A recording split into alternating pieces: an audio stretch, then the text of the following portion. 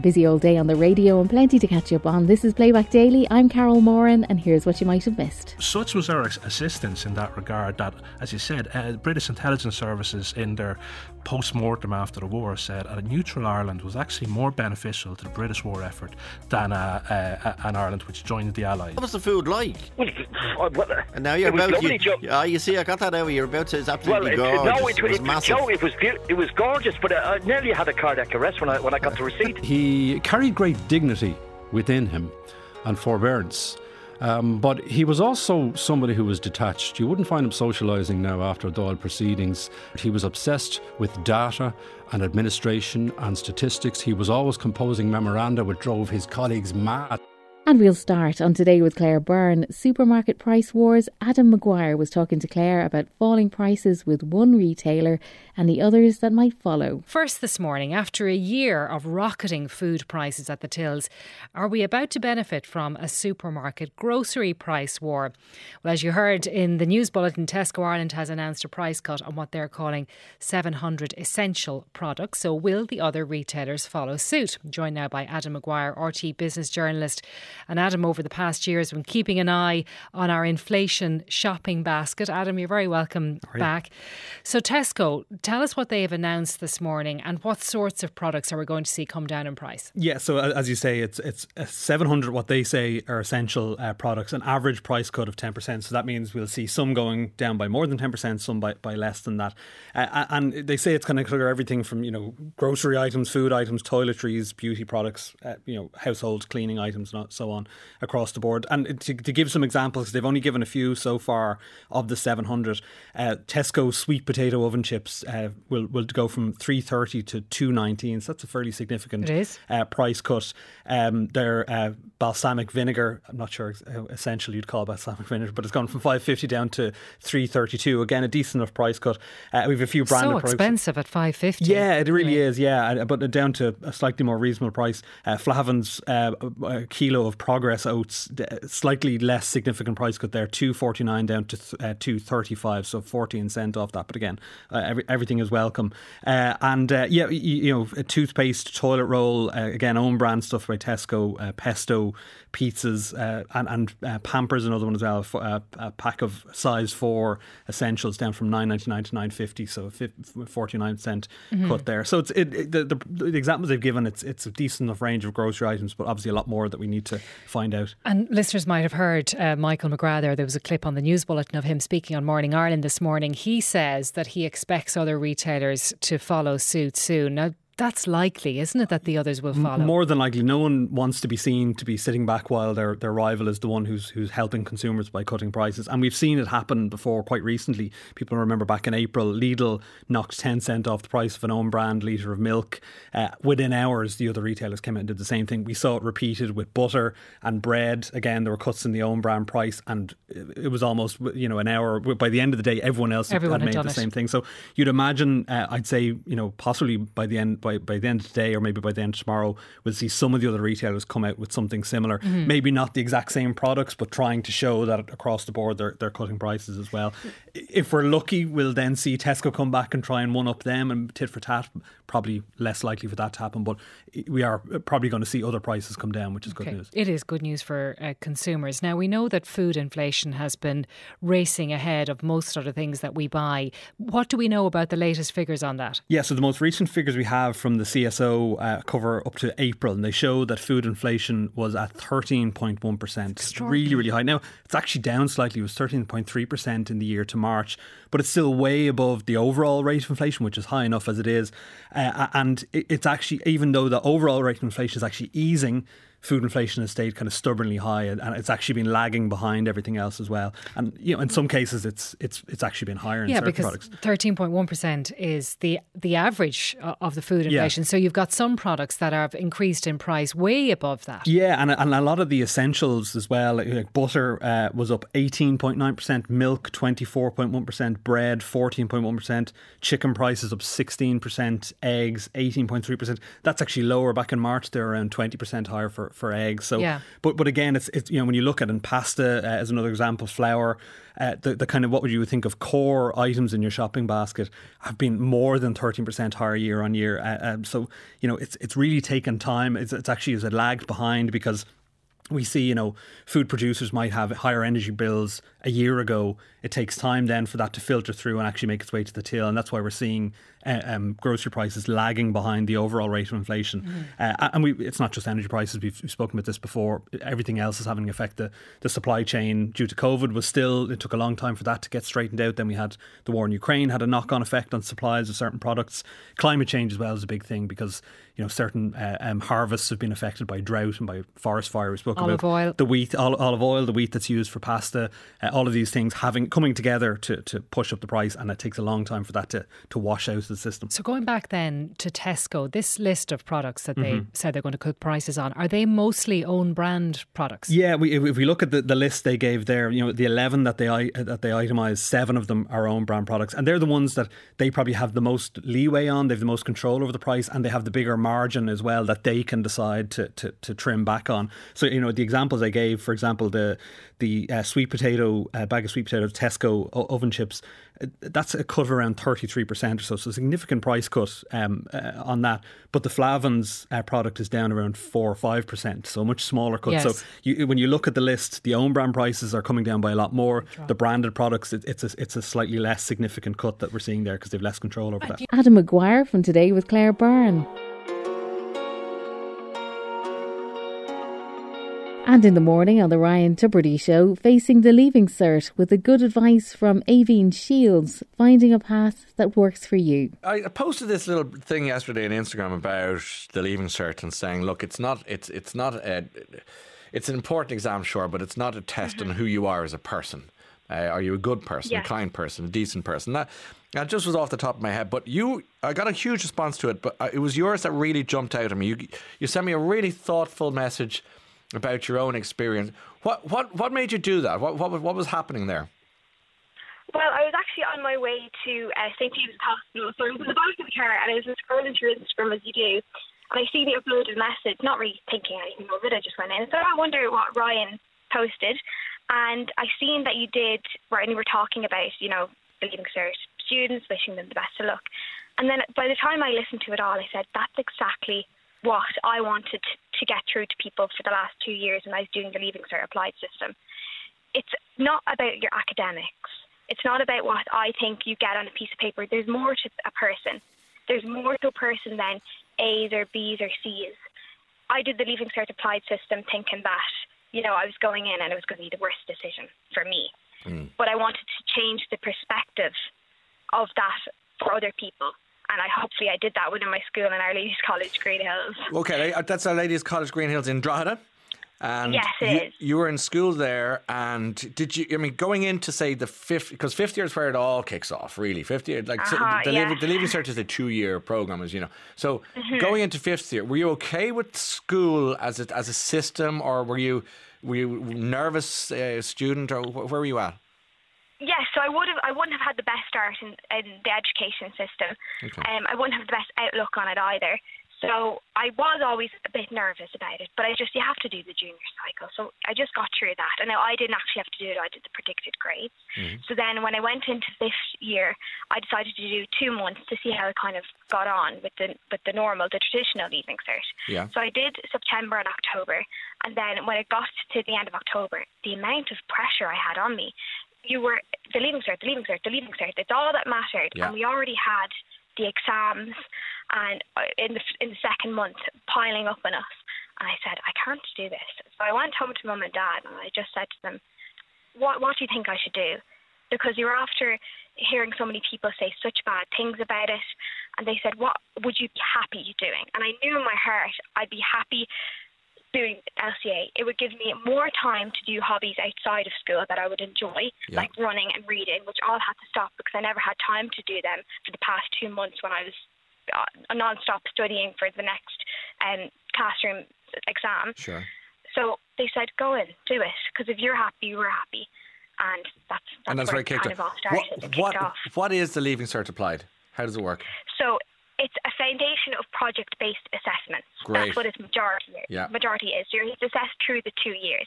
Now, don't get me wrong. You still have 7 exams at the end of 6th year. Sure. But you're not reliant on them. Like if you have those projects to fall back on if you're not a person that can do exams.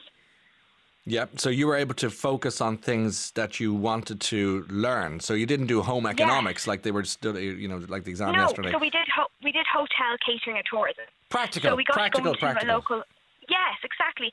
Things that are going to help you every day in everyday life. Yeah, I mean, it sounds even more as sensible, if not more, than the actual Leaving Cert itself. But you enjoyed that experience, the Leaving Cert Applied. You did that for 5th year and 6th year, and you were able to, it sounds to me that you were able to breathe again, that you were able to enjoy life a bit more, rather than in that awful runaway train that is the actual Leaving Cert. Yes, 100%, definitely. I was able to promote it a lot in the school and take down the wall between the Leaving Cert that was in the Leaving Cert system and the Leaving Cert Applied, and to connect them together, because the other head girl, Zoe, she was in the normal Leaving Cert system, so we were brought together because I was the other head girl, so the two of us were able to bring the two systems together, and for there not to be such a taboo subject with LCA anymore, and for people to learn more about it. But Aoibhinn, what happened to the shy, upset young person 2 months into 5th year? Didn't really want to go to school. You've jumped now a couple of years, and now you're suddenly your joint head girl. I don't know, Ryan. What happened? I don't know. I think, we got told that somebody had to be nominated in every class in 6th year, in 5th year at the time, to be head girl in 6th year, by Miss Savage. She was one of my favourite teachers ever. She was amazing.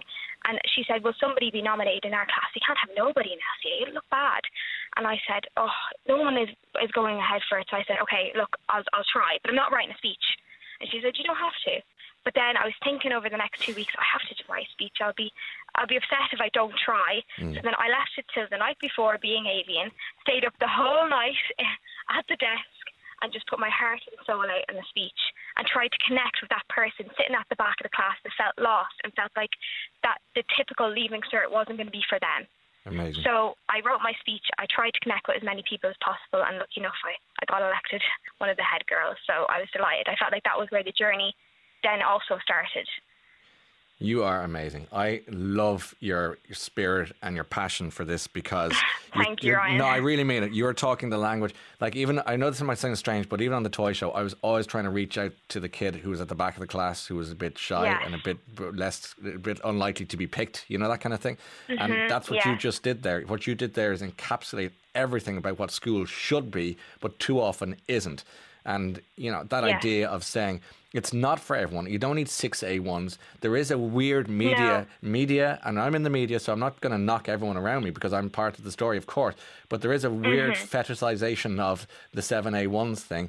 That's not normal. I wish you well if you get them, but it's just not. Not everyone is going to be Stephen Hawking scientist, going around the place. And people have normal lives and things going on behind the scenes. That's right. And I'm here to prove to people as well that you can get into college. I did my PLC course. In TV and film, and I've gotten all my distinctions, and I've gotten into hopefully in CAO points, but I've gotten my distinctions, and I'm hopefully going to DCU now in September to study what? Communications and media. I mean, so you can. That's amazing. Get there. You can. Brilliant. Aoibhinn Shields from the Ryan Tubridy Show. And on Today with Claire Byrne, is Ireland neutral? Now, though, later on this month, the future of Ireland's neutrality and its ability to defend itself will be up for discussion as part of the Consultative Forum on International Security Policy. This country's position in an increasingly perilous world is the subject of a new book called Is Ireland Neutral? The Many Myths of Irish Neutrality. And the author is Conor Gallagher, crime and security correspondent with the Irish Times. And Conor is here. Conor, you're very welcome, and congratulations on the new and very interesting book. And it's so timely because we've had a lot of debate around the question of neutrality lately, and we've been asking just how neutral this country really is and what it means to us. Can you give us your best attempt? I know this is difficult, but your best attempt at defining Irish neutrality. Yeah, it's an incredibly difficult question. And when I started writing this book, I had no idea what a difficult task that would be. I mean, neutrality is a concept that's as old as, nation states. Greek city-states were claiming neutrality in various wars back in ancient Greece, but it's only in kind of the 19th century, which has been called the golden age of neutrality, that it's first kind of codified in international law. That's when you have Switzerland being recognised as neutral by the major European powers. And then in 1907, you have the Hague Convention, which details the rights and obligations of neutral nations, but unfortunately still doesn't give us a definition of what is a neutral nation. Mm-hmm. So Ireland has developed its own entirely unique version of neutrality, and it's really up for debate whether the term neutrality applies. The government has variously called it traditional neutrality, qualified neutrality, and most recently military neutrality. So at times that's meant, staying completely out of wars, such as the Spanish Civil War, which I think could be argued was the high point of Irish neutrality. That's when De Valera's government imposed laws that basically forbid people to go and fight in the Spanish Civil War on either side. And he even sent a kind of a nascent kind of peacekeeping force or proto-peacekeeping force to other ports to ensure that munitions and supplies weren't going to either side in Spain. Now, of course, that didn't work. We had the blue shirts went to fight on Franco's side, and the IRA went to fight on the Republican side. But it was the highest point in the government's efforts to enforce neutrality. And neutrality was important then, when we were a very new state, to distance ourselves from our colonial masters of the past, wasn't it? We're not with those guys. That's what we wanted to tell the world. Yeah, that's probably the most broadly accepted reason why we were neutral in World War II. Because De Valera saw it as a way of carving out our own kind of reputation on the world stage as being the newest kid on the block who was not the only dominion of the British Empire that didn't join in the war on the Allied side. There are other reasons, though, of course, which are arguably just as important. Number one is our defence forces was all but non-existent from a defence point of view, meaning we couldn't have afforded to defend ourselves if we were a belligerent in the war, never mind going on any kind of expeditionary endeavours. And then, of course, there was the very real threat of civil war. We were still only 15 years or so after the end of the Civil War. You still had this massive depth of feeling against the British Empire, and De Valera knew that if he was to join with the Allies, it could very easily reinvigorate the IRA, and that message might spread beyond, and you might actually have some sort of civil war. And you write about the interesting conclusion of MI5 in the aftermath of the war. What did they decide about Ireland's neutrality? Yeah, so I spent a good bit of the book kind of going through maybe the lesser known ways we assisted the Allies in the war. So it's what De Valera called, the certain consideration we gave the Allies. But this went far beyond a certain consideration to the point where, neutrality was basically a total misnomer, and some of those ways are very well known, like repatriating Allied pilots, and including sometimes repatriating their planes, including sometimes if a pilot crash-landed, giving them a nice big banquet lunch and then sending them back across the border to Northern Ireland, and then fixing their planes and sending the planes back, and then giving the intelligence on the planes to the Allies. But I also wanted to focus on the lesser-known aspects, and including the intelligence war. And, the Defence Forces Intelligence Bureau was then called G2. They were at times basically a joint intelligence partner to the Allies, to MI5 and MI6 and the OSS, the forerunner, the CIA. They got every cooperation they could have asked for, including, when German spies parachuted into Ireland, they were almost immediately caught and were interrogated, and the results of that interrogation were passed immediately to the Allies. The weather reports is obviously quite famous. The weather reading taken at Blacksod Lighthouse, which persuaded Eisenhower to delay D-Day by one day, thereby saving thousands and thousands of troops and arguably ensuring the success of the landing.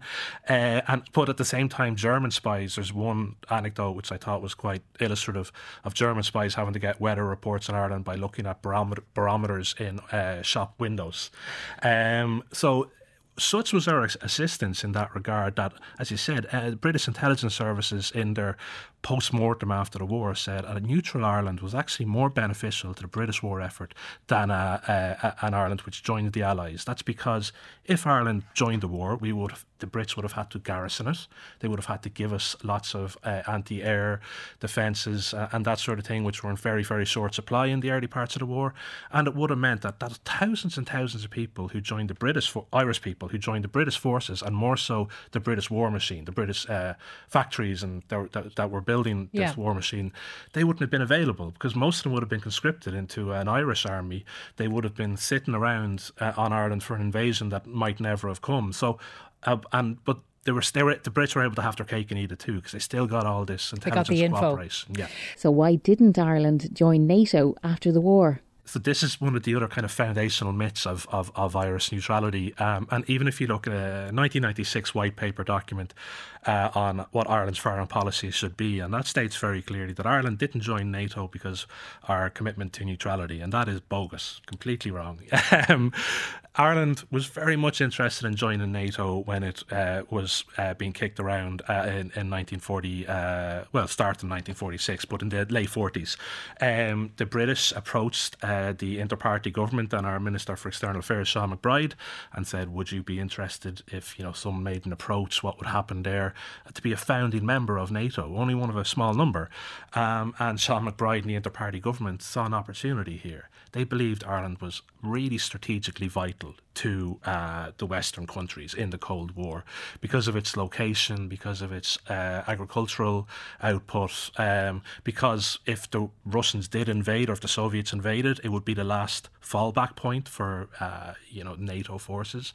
So they really thought, okay, we have an opportunity here. Let's say to the Western allies, we will join NATO if we get the 6 counties back. Mm-hmm. And so the informal invite went out. We sent an aid memoir back saying, listen, we're very interested. We are very much anti-communist. We're very worried about the communists, but we can't do this while this partition is in effect. And they hoped that would open a conversation that the Americans would pressure the British to give us back the 6 counties. But unfortunately for the inter-party government, the Americans basically told us to get lost. Ireland would be nice to have in NATO, but not vital in any way. You had improvements in long-range aircraft that, could kind of bypass Ireland from a defence point of view. And they also had Northern Ireland in NATO. So they had a good chunk of the country that was already. So they obviously looked at the Irish negotiating position and thought, you're all right. We're not going to get involved in that. Exactly. They did make some limited effort, actually, interestingly, to go through the church to maybe pressure. They asked John Charles McQuaid to maybe put pressure on McBride. They were friends. If Ireland would join NATO with no strings attached. Mm-hmm. But even though it was a very Catholic government and society, they told McQuaid as well to get lost. And so we said no to NATO, or the Americans basically said no to us, and we framed it as us saying no to NATO. And neutrality didn't feature in that debate one little bit, according to the documents I saw. And there was another document in 1959 where the DFA were again asked to look at, should we join NATO? And they decided we shouldn't. They gave a list of reasons. Neutrality did not feature there once. Conor Gallagher there. His book is called Is Ireland Neutral? From Today with Claire Byrne. And on the live line, Martine called Joe to talk about something she saw when she was shopping in M&S. You were in M&S. You're a librarian, so you're very astute, very observant. And what did you observe, Martine? Well, I was going through by the, through the barn doors, as I call them, into where the wine is. Okay. And the first thing that confronted me was a display with loads of bottles of gin, and in the middle of the display were cards saying, thank you, teachers, a selection of 6 cards. Okay. So this was to suggest to parents, I presume, to buy bottles of gin to give to their children to present along with the cards to the teacher at the end of the year. So I thought something was a bit off about it. And, okay. I didn't say anything to the management at the time because I was in a hurry through, and I just kind of thought about. I took a photo as I was passing and asked 1 or 2 friends, "What do you think of that?" And they said, "Oh, that's a bit off." So I said, "I'll send this into Liveline because I know it's something that." The type of thing that you have covered, especially when we're very conscious about keeping alcohol away from the consciousness of children as much as possible. As best you can, yeah. So you've sent in a photograph. We're going to tweet that photograph now. But it's quite clear. Sure. It's actually quite a nice display, symmetrically. It's lovely. And there's 3 levels, and there's the old wooden crates more, to give that rustic feel. And then there's, is it just a one gin they're advertising, or is there so many gins? I think there were several gins. Well, there's so many. Much into There's about gin, 700 gins now, anyway. There are. And then slap bang in the middle is this big.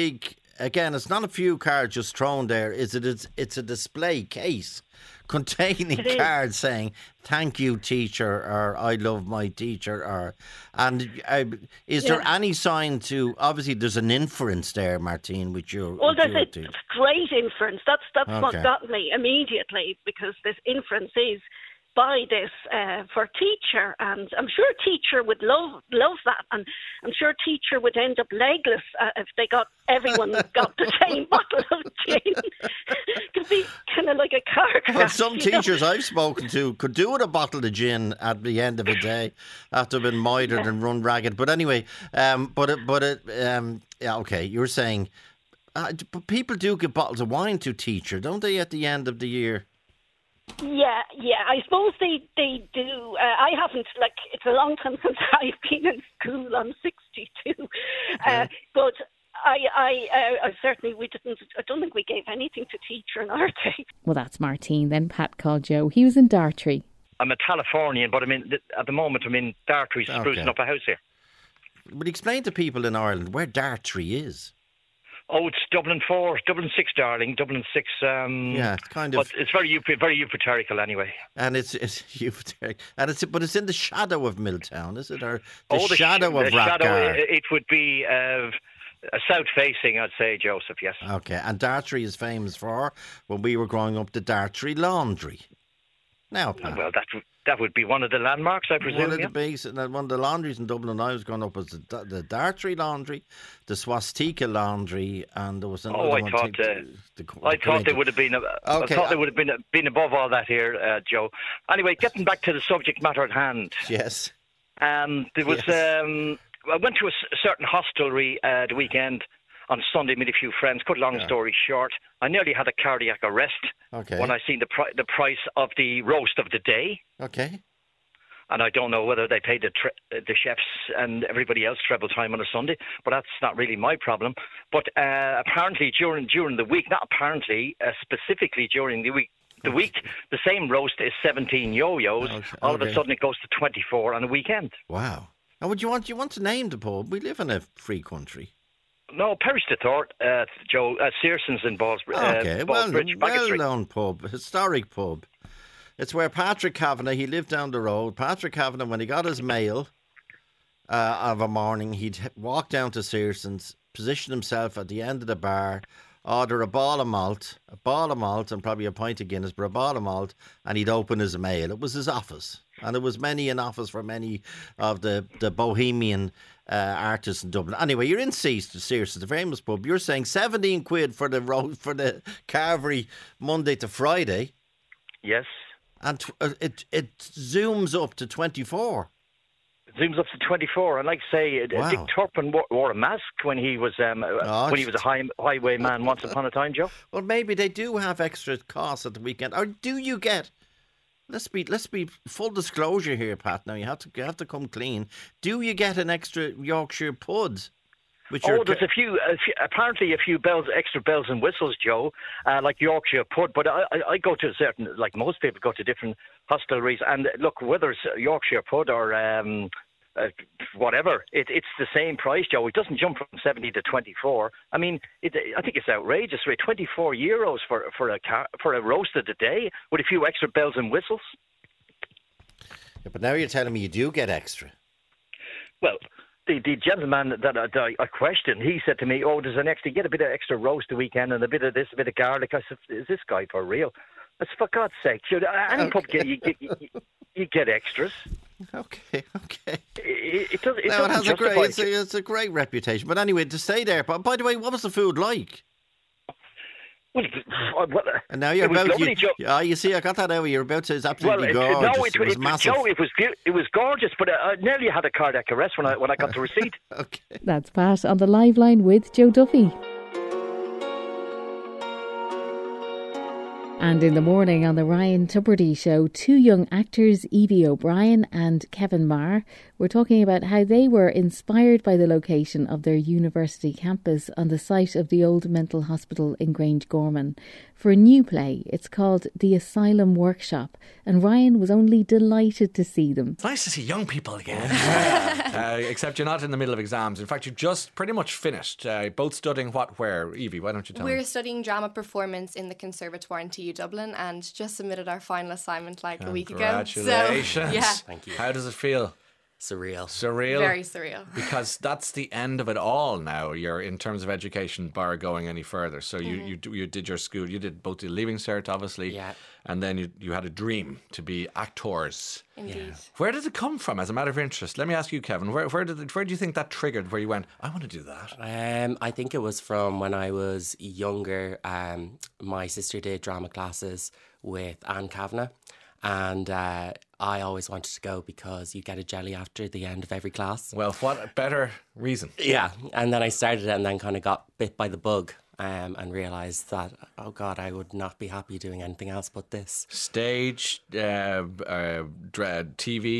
cinema, everything, or any preference? No desire. And who do you admire most in the acting world? What sort of people do you kind of go, I love their style or their... I kind of like the old greats. Like I'm a big fan of like Elizabeth Taylor and all of the kind of like 60s people. Okay, great. Yeah. So the golden age of Hollywood. Hollywood. Yes. More drama, Cleopatra. Yes. All the big ones, Ben-Hur and all those films that go on for 18 hours. Gone with the Wind. Yeah. That's going back a bit, but you know what I'm talking about.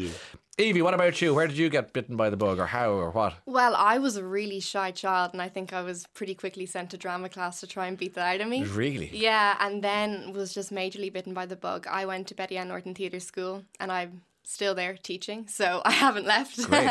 So were you on kind of on all dancing, all singing kid? Very much speech and drama. Sorry, excuse me. I was. So I got a little frisson came into the studio there as I realised I went off piste. No, it's all good now. I'm more open to it all now. But as a kid, I would have been very much speech and drama. So. And who did you admire? Who do you admire in the acting world?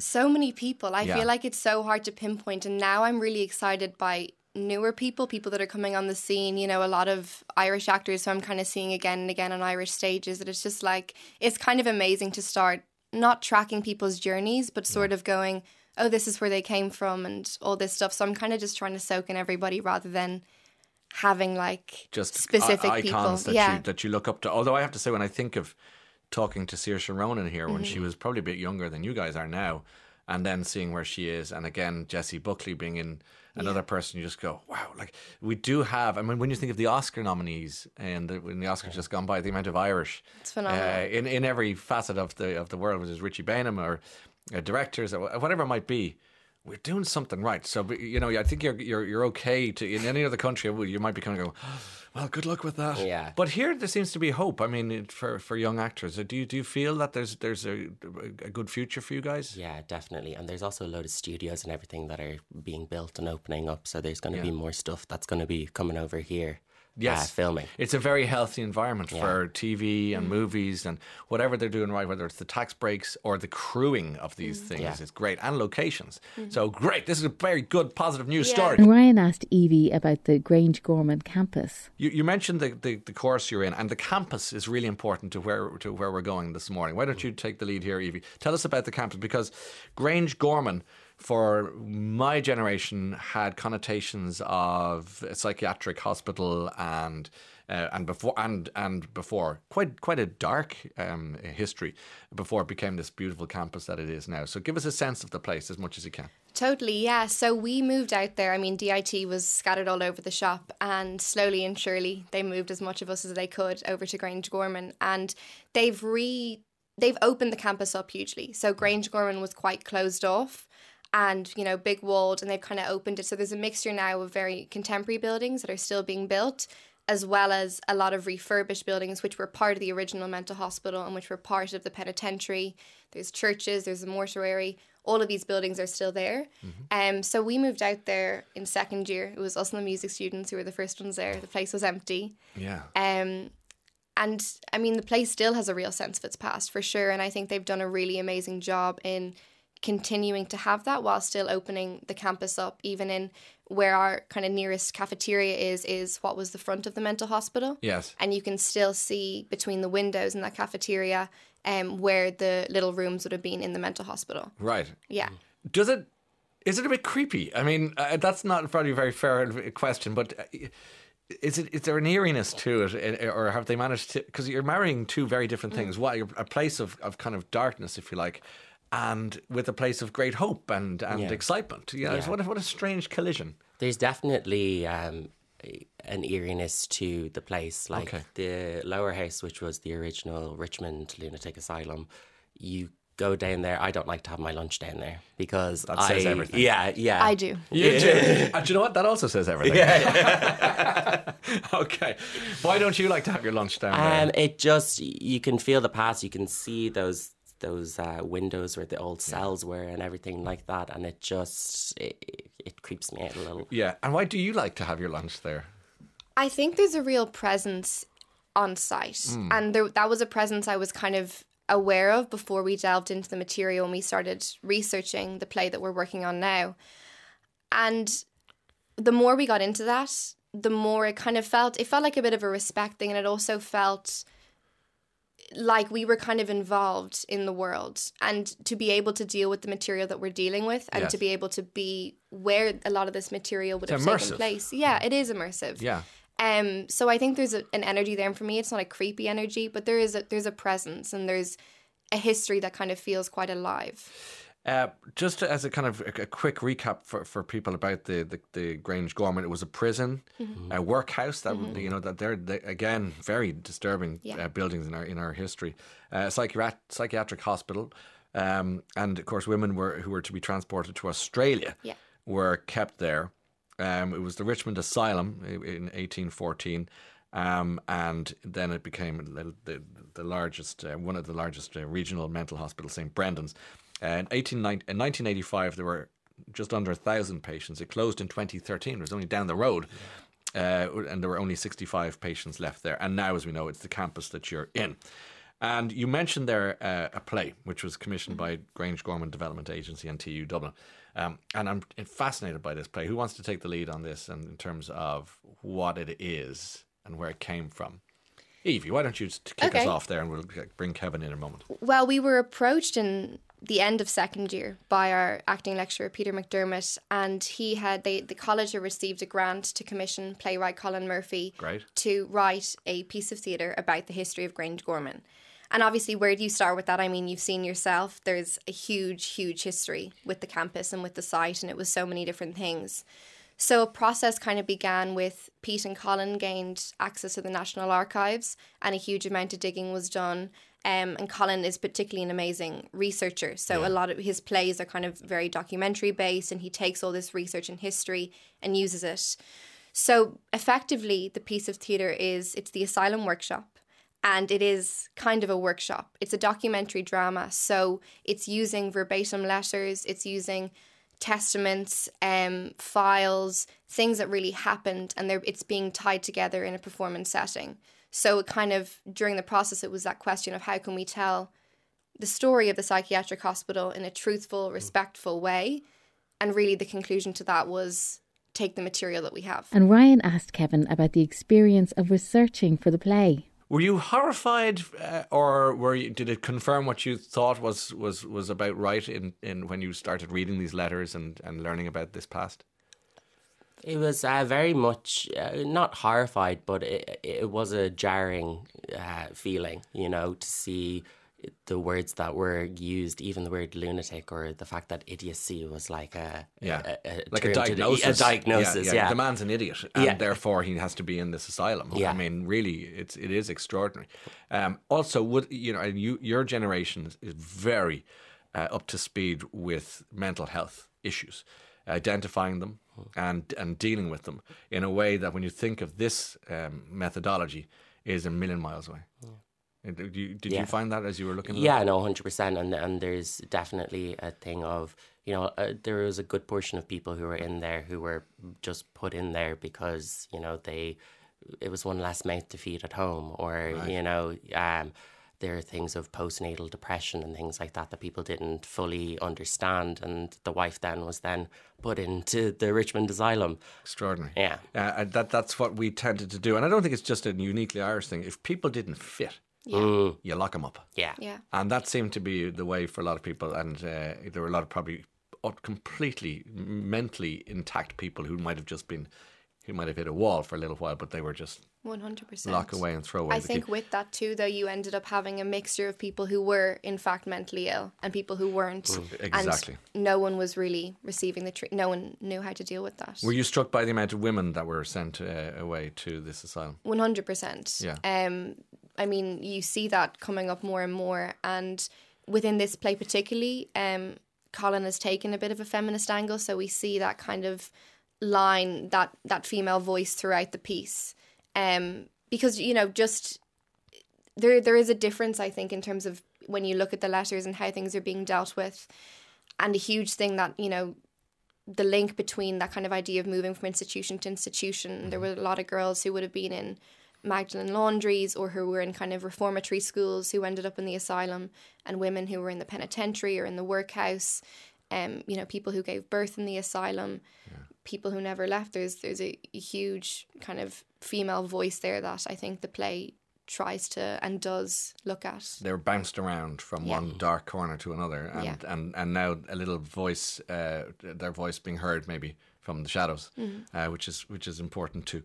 Do you want to give us a sense of this? Because we're talking about a play that has mined the archive. So these are the voices of real people, concerned relatives writing to say, I hope you're okay and how's it going? Patients saying, I shouldn't be here, or I shouldn't have been sent here. I'd love to hear a flavour. I mean, I'm not putting you on the spot. Kevin, do you want to tell us a bit about something? Or Yeah, so one of the characters in the show that I play does get insulin treatment, which they thought they thought it would cure schizophrenia. So for a period of about 50 to 60 days, they would inject the patients with insulin. They would go into then having a seizure, and they would then pass out, and they'd be injected with glucose to bring them back to life again with no kind of recollection of what had happened. And there were side effects like obesity, brain damage, like a lot of things. But yeah, it was an intense thing to kind of watch and to research. Okay. So what are you going to do? You're going to read, or you're going from recall? You've no papers in front of you? No, we don't. Do you want to set? No, you're a professional actor. You passed your exams. So this is the real world. Yeah. You're released into the wild. Yeah. Okay, so do you want to set it up for us, Evie? Yeah, so we have a couple of little bits from letters here now, which are all verbatim letters, which were recovered from the archive. Okay. So we'll just get stuck into those. Please do. Yeah. Dear Doctor, I am writing on behalf of my son who is a patient at this hospital.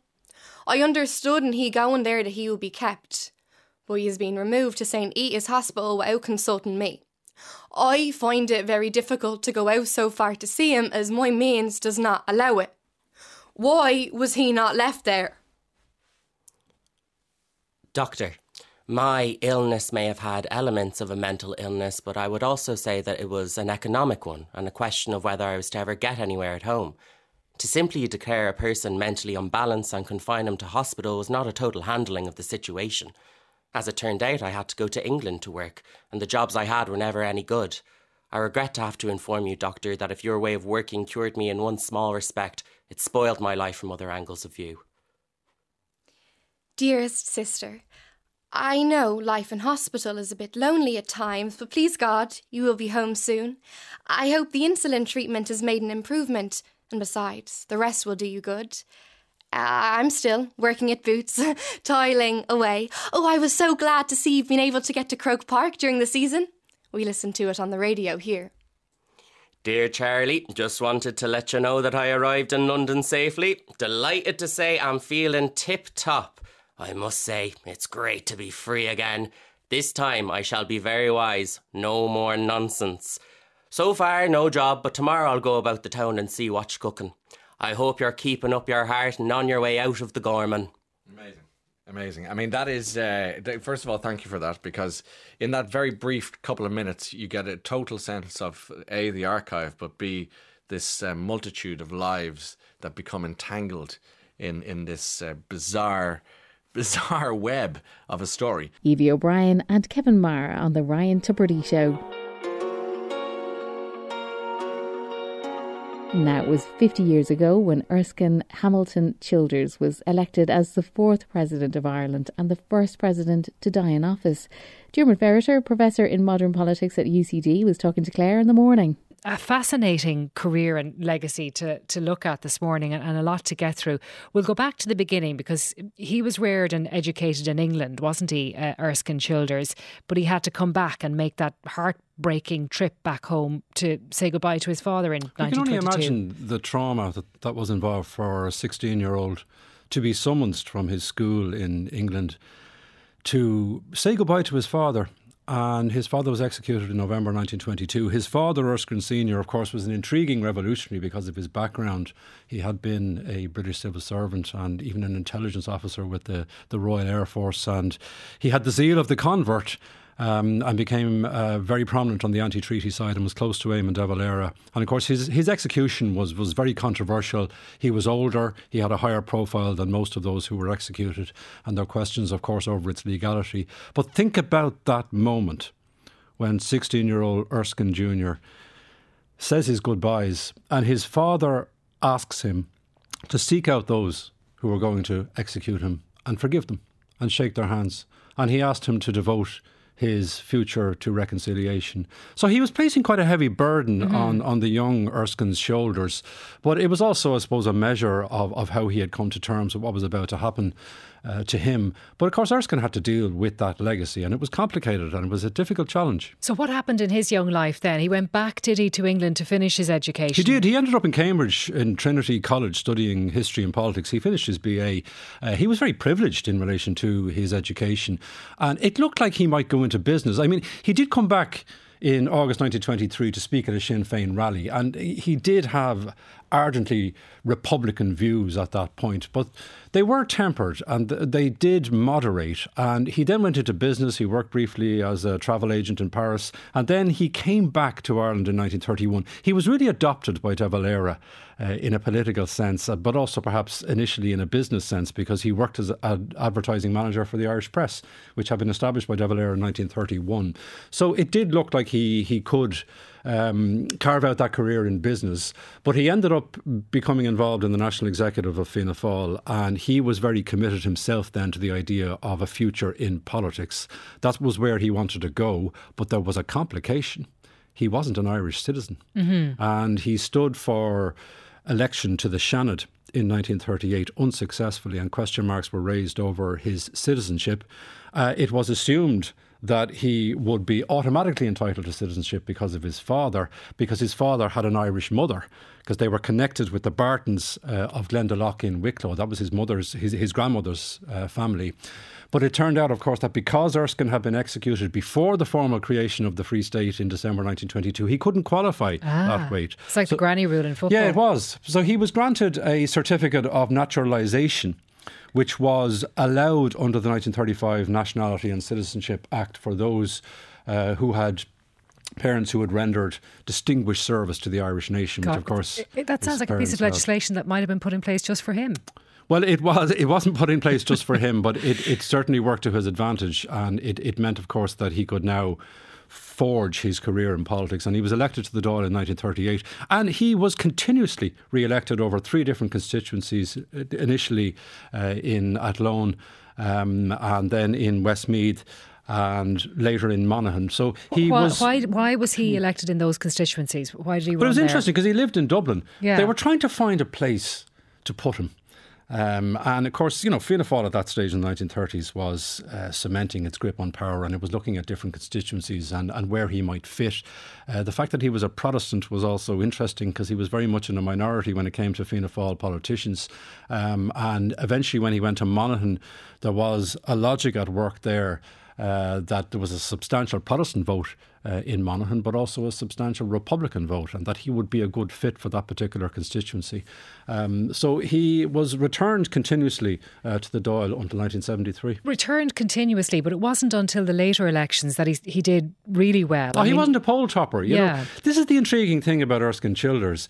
He's always a bit outside of both the political party and of Irish political culture. And in some respects, this is a legacy that he carried forward from his father's era, because even as a revolutionary and a very committed Irish Republican, his father was always to a degree distrusted both by the British and by Irish Republicans because of his outsider status. He had a background in British intelligence. He wasn't fully trusted. There was an element to that around Erskine as well, even though he was a very different character. He wasn't your typical Fianna Fáiler. And of course, he's also surrounded in his early political career by veterans of the Civil War. And they have mixed views on him. De Valera is very much his champion, but that doesn't necessarily go for other contemporaries of Eamon de Valera. Mm-hmm. But at the same time, he's able to relate to people. He's an interesting mixture. He's a very strong sense of self. Sometimes he can come across as being very arrogant. But there was also a certain humility that voters responded to. And he was very honest. And he believed in honesty when it came to politics. And he was a good campaigner. And Dermot spoke about Childers' character. He carried great dignity within him and forbearance. But he was also somebody who was detached. You wouldn't find him socialising now after Dáil proceedings.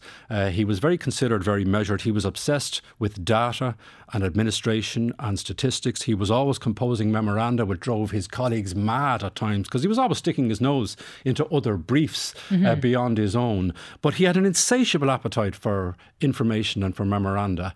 And he mediated on a lot of different matters, sometimes to the point of tedium and pomposity. And there were those within politics who found that very frustrating. Annoying people in Fianna Fáil. But also that he was too verbose, that he was very long-winded and he could be quite pompous. So he is that very curious mix. And of course he has that upper-class accent, which can jar with people as well. So he's not necessarily your typical fit for Fianna Fáil. Did he become a minister after his first election to the Dáil? No, he was on the backbenches until 1944, and he spoke a lot about industry and agriculture. He was very interested in agriculture. He always wanted to be Minister for Agriculture. He never became Minister for Agriculture, but he became a junior minister in local government in the late 1940s, and we would associate him with the Public Libraries Act of 1947, and this was a good fit for him as well. He was big into the idea of community self-reliance, promotion of adult education. He wanted the library service to be invigorated and at the nucleus of an adult education movement, and to get children reading as well. So he's associated with that. And he later, of course, takes on different briefs, including in relation to transport and power, fisheries, tourism. Eventually he becomes Minister for Health. When you look at the state archives, he's all over them because he covered so many different briefs. And he had mixed success. He had very strong views on things like forestry on the development of tourism. He's very associated with the development of roads policy and engineering. So he has wide interests. And again, as I mentioned, he reads very voraciously, and he's very demanding when it comes to the civil servants. He married very young, didn't he? Did I see he married at 19? He married at 19, yeah. He ended up marrying twice. His first wife died in 1950, Ruth. And some people will be familiar, of course, with Nessa Childers, who was the daughter of his second marriage. And he had five children in his first marriage. You know, so he had a very busy home life. David Ferreter from Today with Claire Byrne. And in the afternoon, Catherine Thomas was talking about the useful travel tech that could make your holidays perfect. All right, you are heading to the airport. You've made sure you've packed the passport, you've checked twice, you've cancelled the milk, you've gotten someone to water the plants. But have you thought about the useful travel tech you could be bringing with you, whether you're flying away or even driving to the coast? Noise cancelling headphones and tracking tags for your bags could be your best holiday buddies. So to talk me through it all, Elaine Burke, the host of For Tech's Sake podcast, is here to give us a breakdown of what is good to have in the hand luggage and what's good to have in the suitcase. Elaine, good to see you. Yeah, it's great to be here. So let's start with the noise cancelling headphones, because they are just non-negotiable in our house and in our suitcases. We've got to have them in. They were very expensive, but now you can get them much cheaper, can't you? Yeah, like they can go as low as I think maybe €50 for a good pair. Now I would say when it comes to noise cancelling, you do get bang for your buck, or no bangs for your buck as the case may be, because the more expensive ones are more advanced in terms of the noise cancelling technology. Okay. But if you're not too fussy about the noise cancelling, if you don't mind a few little things getting through, then the lower end ones will be absolutely fine for you. And one thing I would say though, for headphones, for the over the ear ones, they are great. I find them more comfortable for the long haul kind of things, but I wouldn't advise wearing them for takeoff and landing, because you should wait until the cabin pressure has kind of equalised to put something like that in your ears, because you might get discomfort when your ears don't pop correctly and stuff like that. So that's a little pro tip. That's a good tip. Yeah. What I also like about them as well is that if you don't want to talk to the person next to you, it's a very clear signal that, you know, the little in-ears people might not see, but if you want a little bit of space and a little bit of privacy, 100%. Kind of a good Put an one. eye mask on and some over-ear headphones and no one will talk to you. Totally. All right, the other dread, I suppose, for people these days can be their mobile running out of battery. I think it's something that we all panic about. So I generally keep a charger in the hand luggage, you know, if you've got airport delays or anything like that. But these portable chargers and the power banks, they're a good investment too. Oh, 100%. Like I've had portable chargers that I got in goodie bags years ago at tech events that I still would bring on holidays with me, because not only for your phone, like say if you're bringing, like I bring a Polaroid away with me, like, but it's charged via USB. School. Yeah, but it's got a USB charger on it, so if I think that that's going to run low on battery, I can bring the portable charger for that. Like if you get a big enough one, you could charge up a laptop, charge up an iPad. What you're looking at there is the capacity of the portable charger. So you'll see these figures that have an M, capital A, H, and that's the milliamp capacity, and they're normally in the thousands. So you're looking at, for an iPad mini, you need at least 6,000 milliamps to fully charge that battery, 11,000 for an iPad Pro. Phones, like if they're really powerful phones, probably in around 8,000 milliamps for them. So look at the capacity of what you're buying. I haven't a clue what that actually, I know what you mean, like it's a bigger drive into it, but in terms of space, say in your hand luggage, you know, you can the little ones for the phones are small enough and they're not heavy. So are you talking if you need to charge a laptop or a tablet, are there lightweight versions of those? Oh yeah, like they basically can pack a lot of that power into the size of an everyday smartphone for a good bit of power, because they don't have any other components of the smartphone to contend with, so they can pack a lot in there. But do just check the capacity is going to give you what you need, and charge up enough devices if you wanted to do multiple things, and charge it before you go away. Yes, so that it actually has a charge in it as well. It's ready to go. I know it's an obvious one and it's not new, but travel adapters, it's the kind of panic when you get to the other end and you've forgotten it and trying to find one, so that's one to remember to put in as well. Yeah, so often forgotten. I leave mine with my passport. Elaine Byrne with Catherine Thomas in the afternoon. And that's it for Playback Daily, so mind yourself till next time.